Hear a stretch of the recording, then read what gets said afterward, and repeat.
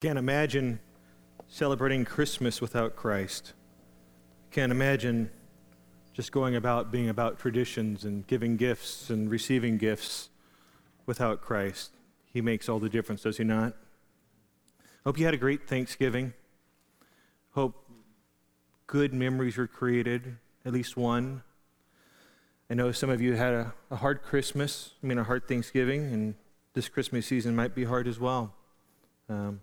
Expectations maybe aren't being met. The loss of a loved one. It's good. We can still celebrate even in the disappointments. Let me read out of the book of Habakkuk for a moment.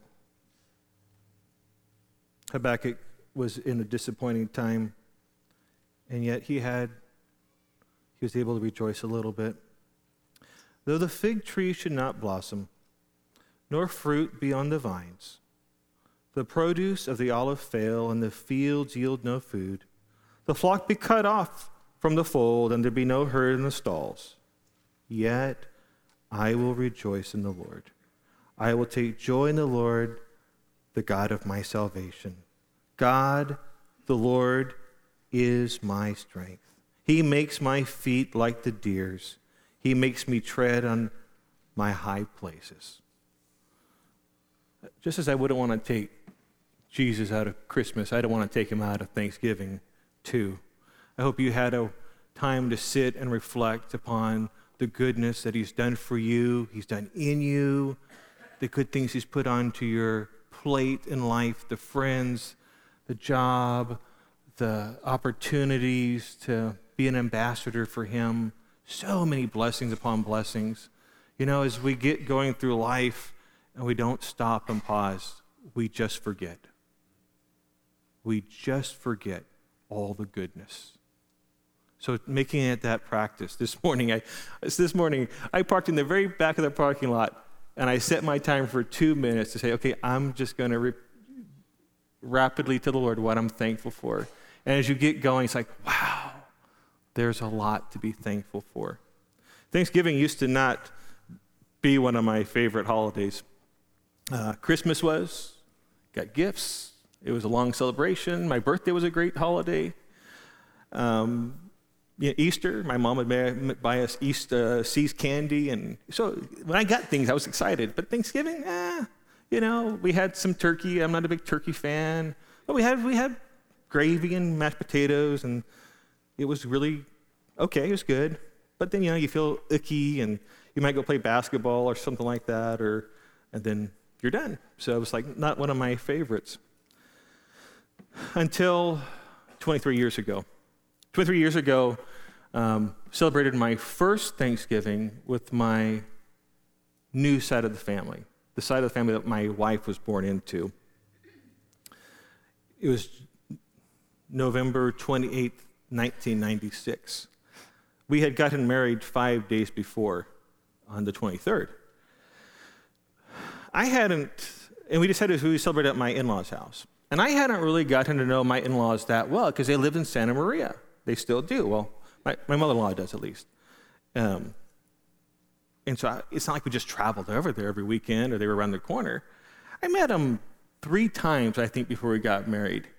And it's not like they had this stellar picture of who I was. Well, they might have had a picture of who I was. Maybe it wasn't just stellar. I remember first time I met them was at an Olive Garden in Santa Maria. We sat down there, and they asked me the most peculiar question I've ever been asked up to that point. Do you want salad? I was like, I do not eat salad. I do not eat photosynthesized food. I am allergic to it. When I do, I blow up like I have now. But really, I was like, no, I don't eat vegetables. Yuck, yuck, yuck. They were like, really? They were shocked. Like, who doesn't eat vegetables? Next time I remember meeting my father-in-law was when I decided I wanted to ask Christine to marry me. I decided on a Saturday morning just to drive to Santa Maria, unannounced. I got there 3 hours later, thinking they would be there. Well, fortunately, my father-in-law was there. My mother-in-law was over at San Francisco in a conference. My father-in-law comes to the door. He's in shorts, tennis shoes, no shirt on. It was a hot summer's day, and he'd been working in the yard. And I still remember him. He goes, Michael. And he's looking over my shoulder. Hey, where's Christine? He goes, what are you doing? I said, I just showed up. I didn't know what to say. I was nervous. And we sit down, we talk. And I go, Ralph, I said, I want to ask for Christine's hand in marriage. And he goes, well, it's like, this is not starting well at all. Well, we hope that you and Kathy and I would hope that you and Christine would just wait until you finish school. And then he said the magic word. Never forget it. I will never forget. He goes, but let me tell you, when he opened that door, I kicked it down like Bruce Lee and jumped in there. But if you guys think it's okay, we'll be for you. So, so here you got this impetuous 24-year-old going to his house, unannounced. And then the next thing I remember is I'm getting married, the day of my marriage. I forgot to shave the night before. And I didn't bring a razor here. And I asked my groomsman, would you please go get me a razor so I can shave? He goes, oh, okay. So he goes out and gets a razor. I don't know what he was thinking, but he brought back a rusty, dull razor.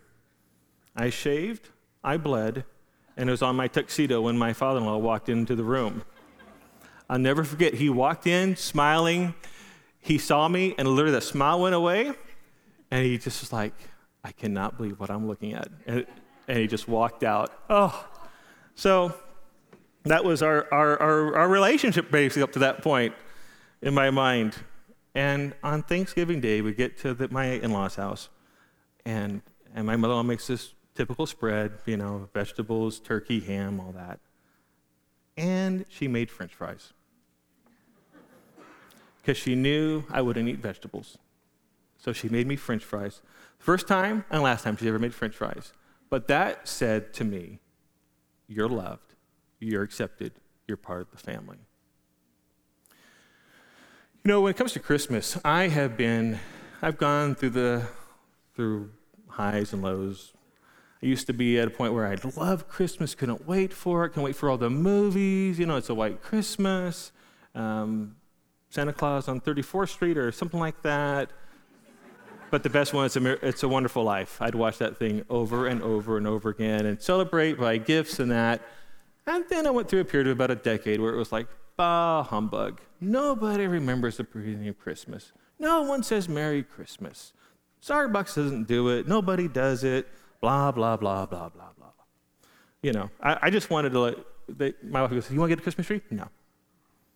I will get a little Charlie Brown Christmas tree, the little one. Well, things changed, though, when I put Christ back into Christmas. When I really remembered it's about him, not about what everybody else does, and it's how I respond to him. And when I began to ponder and to think about all that he's done, it changed everything. It changed my attitude to sit and to think, created thankfulness. And the one thing I want to share with you this morning, want us to look at, to ponder together, is found in Matthew chapter 1, starting at verse 18.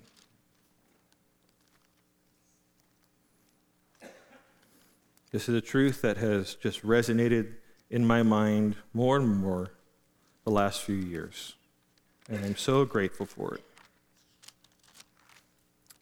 Matthew chapter 1, starting at verse 18, says this. Now the birth of Jesus Christ took place in this way. When his mother Mary had been betrothed to Joseph, before they came together, she was found to be with child from the Holy Spirit. And her husband Joseph, being a just man and unwilling to put her to shame, resolved to divorce her quietly.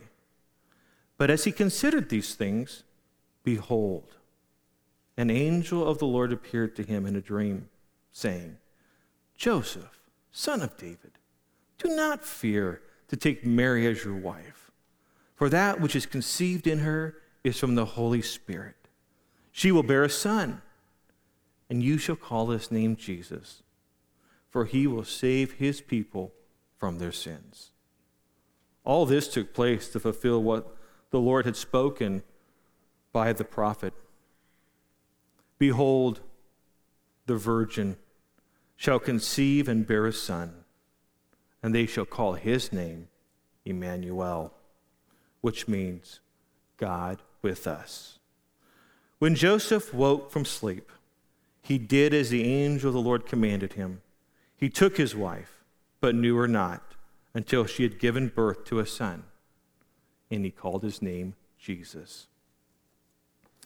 Sometimes when things become familiar, we forget their value. They don't lose value. We just forget it.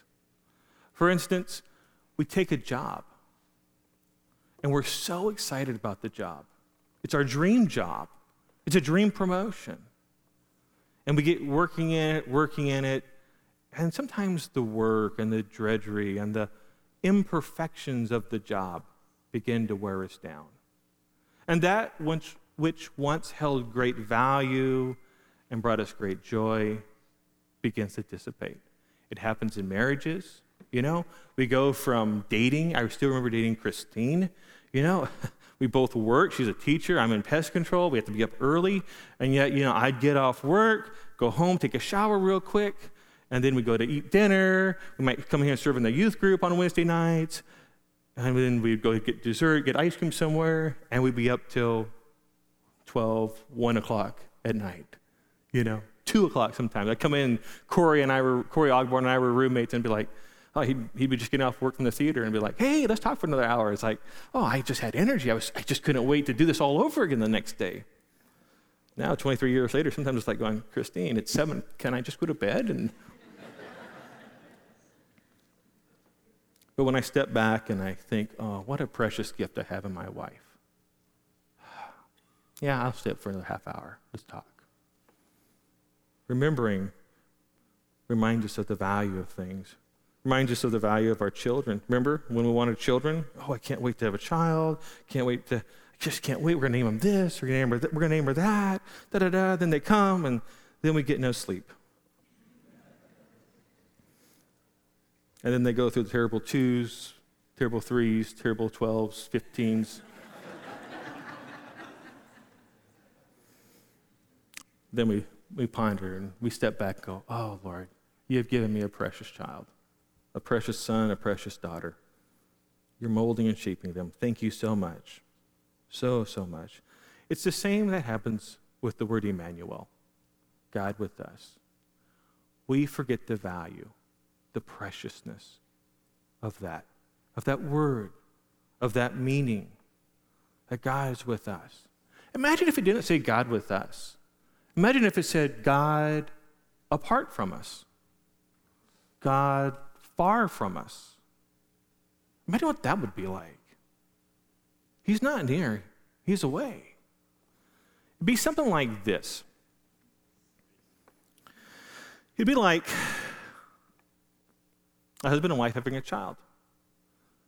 And the wife gives birth, and the father says, you know what?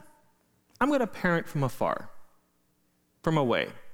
I'm going to go ahead and FaceTime everything.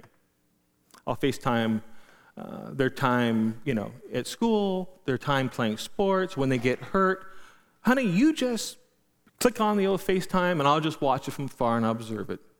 I won't get down there on my knees. I won't pick them up. I won't go to the plays. I won't sit there and talk to them about life decisions. I'll just stand back, stand afar. Would we applaud that? Would we say, way to go, you nailed it, buddy? No, not at all. We applaud those who come down into the valleys with us and rise with us on the hills of life.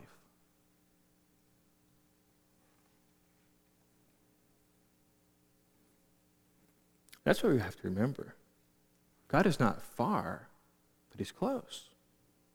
Some have said that God is like a watchmaker. It's the watchmaker theory. It's like God created everything, and then he stepped back and just let it run on its own. Just watch from a distance, didn't interfere, you're crying, okay, Put your shoes on and let's get going. You know, does that sound very attractive? Does that sound very appealing? The watchmaker theory? Or is it Emmanuel? Does that ring something? God with us. God with me. See, God with us is a theme in Scripture. It's not just happens in Matthew here, and it's like, poof, this is unique. This is different. This is out of the ordinary. No, from the beginning, God wanted to be with us. From the very beginning, He wanted to walk with us and talk with us, and He wanted us to be with Him. He wanted us to take Him with us. We can go back through Genesis, all the way through Revelation, and see this pattern. In Genesis chapter 1, 2, and 3, we see a couple things. And we can go on and on and on, but let me just point a few out. We see, I got my slides in order. God creates us. It says that He formed us out of the dust of the earth. And then He gave us life. He sprinkled fairy dust on us. He sprinkled powdered sugar on us like a Pillsbury Doughboy, and poof, we came up. No, He doesn't say that. That's not how He did it. It says He breathed into us. How personal is that? He breathed into us. Imagine somebody giving like CPR. Someone's having a heart attack right there. They need CPR. And no one steps in to help them. Well, I'll just pray for them. Just sprinkle a little dust on them. Maybe they'll get better. No, but when somebody takes that person and gives them mouth to mouth, how precious is that? Very precious. God does the same thing. He's very intimate with us. But not only that, He places us in a place, in a garden, it says. Beautiful garden. And He doesn't just leave us there, but He helps us to cultivate it. He gives us tasks to do. He says, name the animals. He doesn't just give us abilities and just say, figure it out on your own. Oh, no. Like a good father, He guides us and gives us instructions because He's with us, and we need to be with Him. Not only that, we see in Genesis chapter 12, God comes to a variety of people within the Scriptures, but especially Abraham, the friend of God. We see that God comes to him. God eats with him. God talks to him about the ways of life, how to do justice and faithfulness, love and truth, because God is with him. How precious is that? He's not far from him. And then when Abraham dies and his offspring become a nation, and he's having them rescues them from Egypt and has them go on the run, not on the run, but really traveling, and then before they take the land that's promised to them, he says, hey, when we move, we're going to move together. And I've got my tent, a tabernacle, the place of dwelling, where I dwell. And I want you to set it up right in the middle of the whole camp so that everyone faces me. Exodus chapter 32. All the tribes face me. See, he wasn't far, he was near. And he leads them by day through a cloud, at night through light. Gives them shade, gives them light. He's with them providing, just like he was from the beginning. He wants to be with us and us to be with him. And then it goes on. We see he's in the temple. We see he's with his people when they go into exile. Jeremiah 29:11, spoken to those people. He's going to be with them. He's going to provide for them. He's going to help them be fruitful and multiply. He's not forgotten. He's not far away. He's very, very close. And we read what Jesus does. He makes us close. We're adopted. Romans chapter 8. We get to call him Father. He dies. Jesus dies in the temple temple, the veil is torn from top to bottom, meaning that we have access. And then you go to Revelation. He says, hang on. Don't depart from me, because one day we are going to rule and reign together. Revelation chapter 3. You're not just going to be just doormat slaves. We get to be with him, using our gifts and abilities to cultivate this new heaven and new earth, whatever that may be. Wonderful truth that is seen through Scripture. But not everybody likes that truth. Not everybody they hear that or they fond of it. Some people like the watchmaker theory more, like keeping God at bay, keeping God far from them. They don't want to listen to him. They don't want to rejoice with them. They want to do things their own way. We see this happening to the person who first received the promise, who first was told, behold, a virgin shall conceive, and you shall call his name Emmanuel. I'm going to turn to the book of Isaiah, chapter 7, and read out of that for a moment. That prophecy was given to a man by the name of King Ahaz. Ahaz was the king in Judah. At that time, Israel had a civil war. They separated north and south. In the north they called it Israel. In the south, we call it Judah at this point. And King Ahaz, who was the grandson of Uzziah, son of Jotham, who had a godly grandfather and a godly father, decided not to walk in the ways of God. Decided to do things his own way. And he faced a problem in a period of his life that God tried to encourage him with. See, his kinsman, the king in Israel, had made a compact or an agreement with the king in Syria to come and take King Ahaz out of the loop. They wanted to defeat him. I mean, he had some precious land. You know, those trade routes, key, bring in big money. So they want to come in and take his property, take his kingdom, and rule. And Ahaz is nervous. He knows that they are a superior force. And the Lord, who is with his people, even when we turn from him,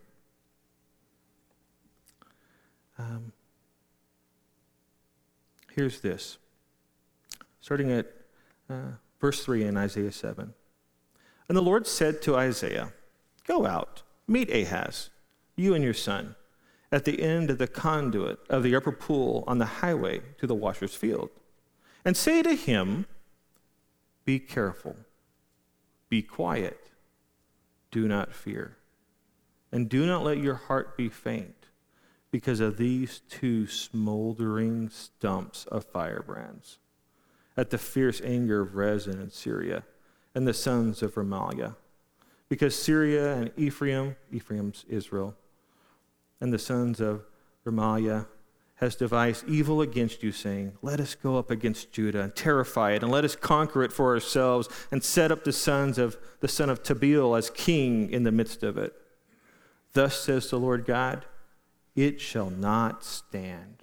In other words, their plans are not going to come to fruition. Again, verse 10, again the Lord spoke to Ahaz, ask a sign of the Lord your God. Let it be deep as Sheol or as high as heaven. But Ahaz said, I will not ask. I will not put the Lord to the test. And he said, hear then, O house of David, is it too little for you to weary men, that you weary my God also? Therefore, the Lord himself will give you a sign.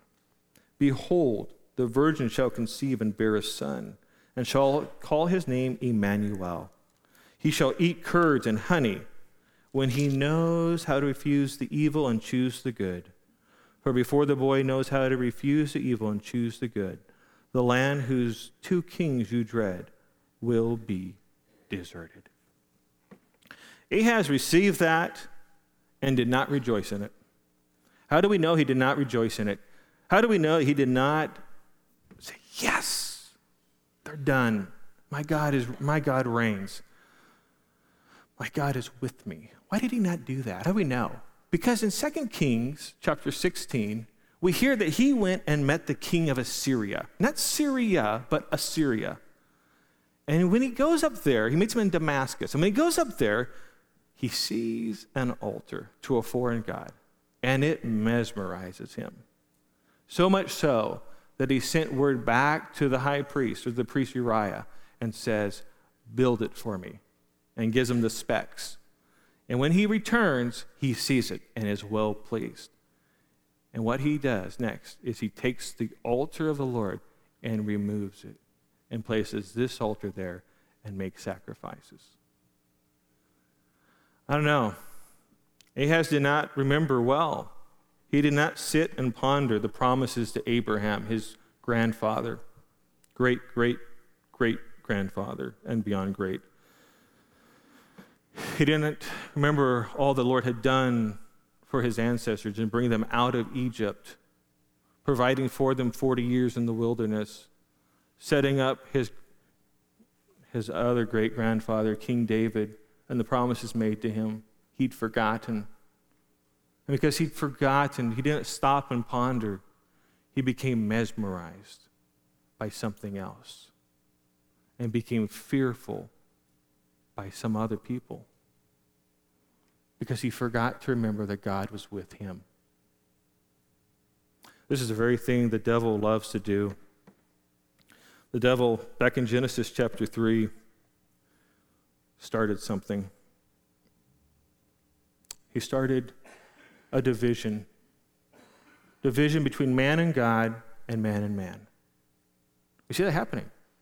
Before Genesis 1 and 2, we're interacting, we're listening, we're obeying, I guess we're enjoying all that. And then in Genesis chapter 3, we decide to raise our hands in defiance and say, no, we'll do it our way. You are not enough. We don't trust you. And then we see Adam and Eve, who were just at the end of chapter 2, one, becoming two again, blaming one another for things done, driving the bus over one another. You didn't know there was a bus in the garden, did you? Well, it sure was, and they had the keys. And so he loves to make a division. He loves to separate us. He loves to isolate us. But Jesus came to stop what the devil had started.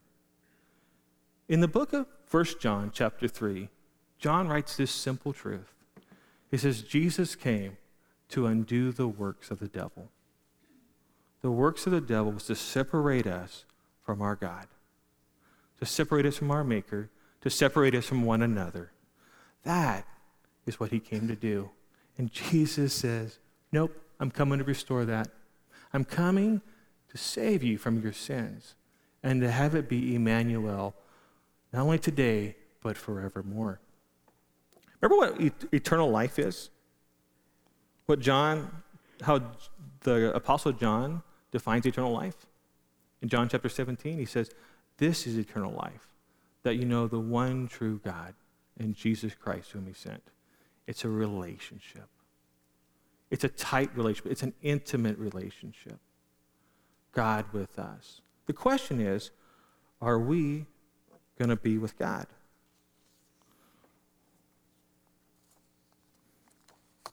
Are we going to be with God?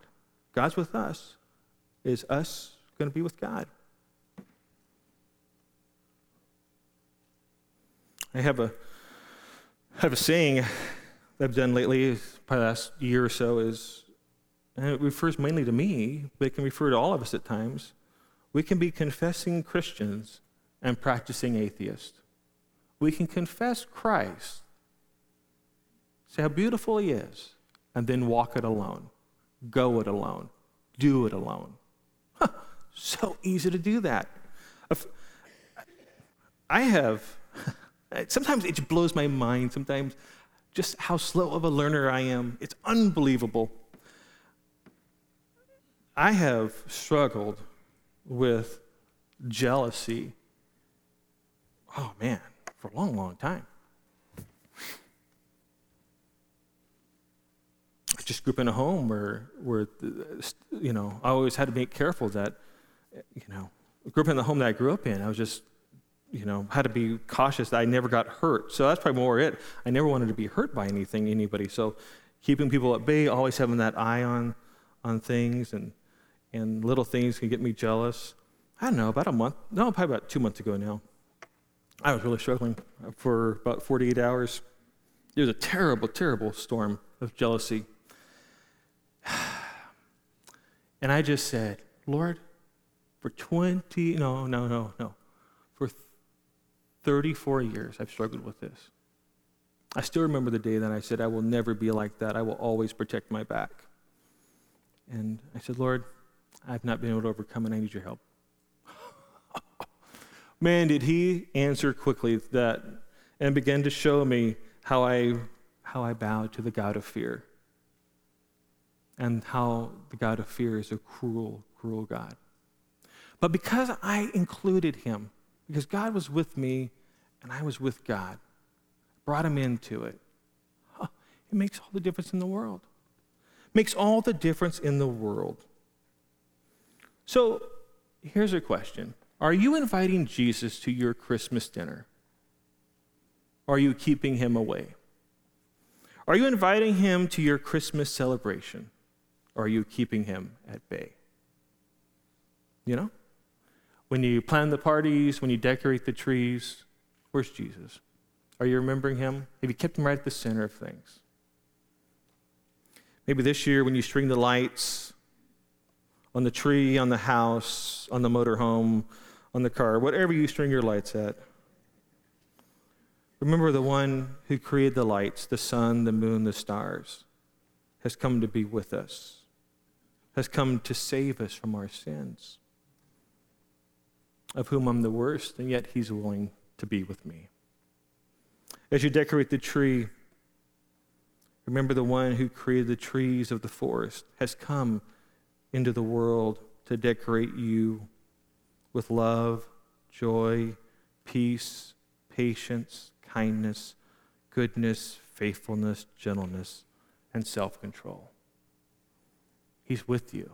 He's doing a great work in your life. Remember that. Bring him with you. Bring him with you not only to the Christmas season, but every day of your life.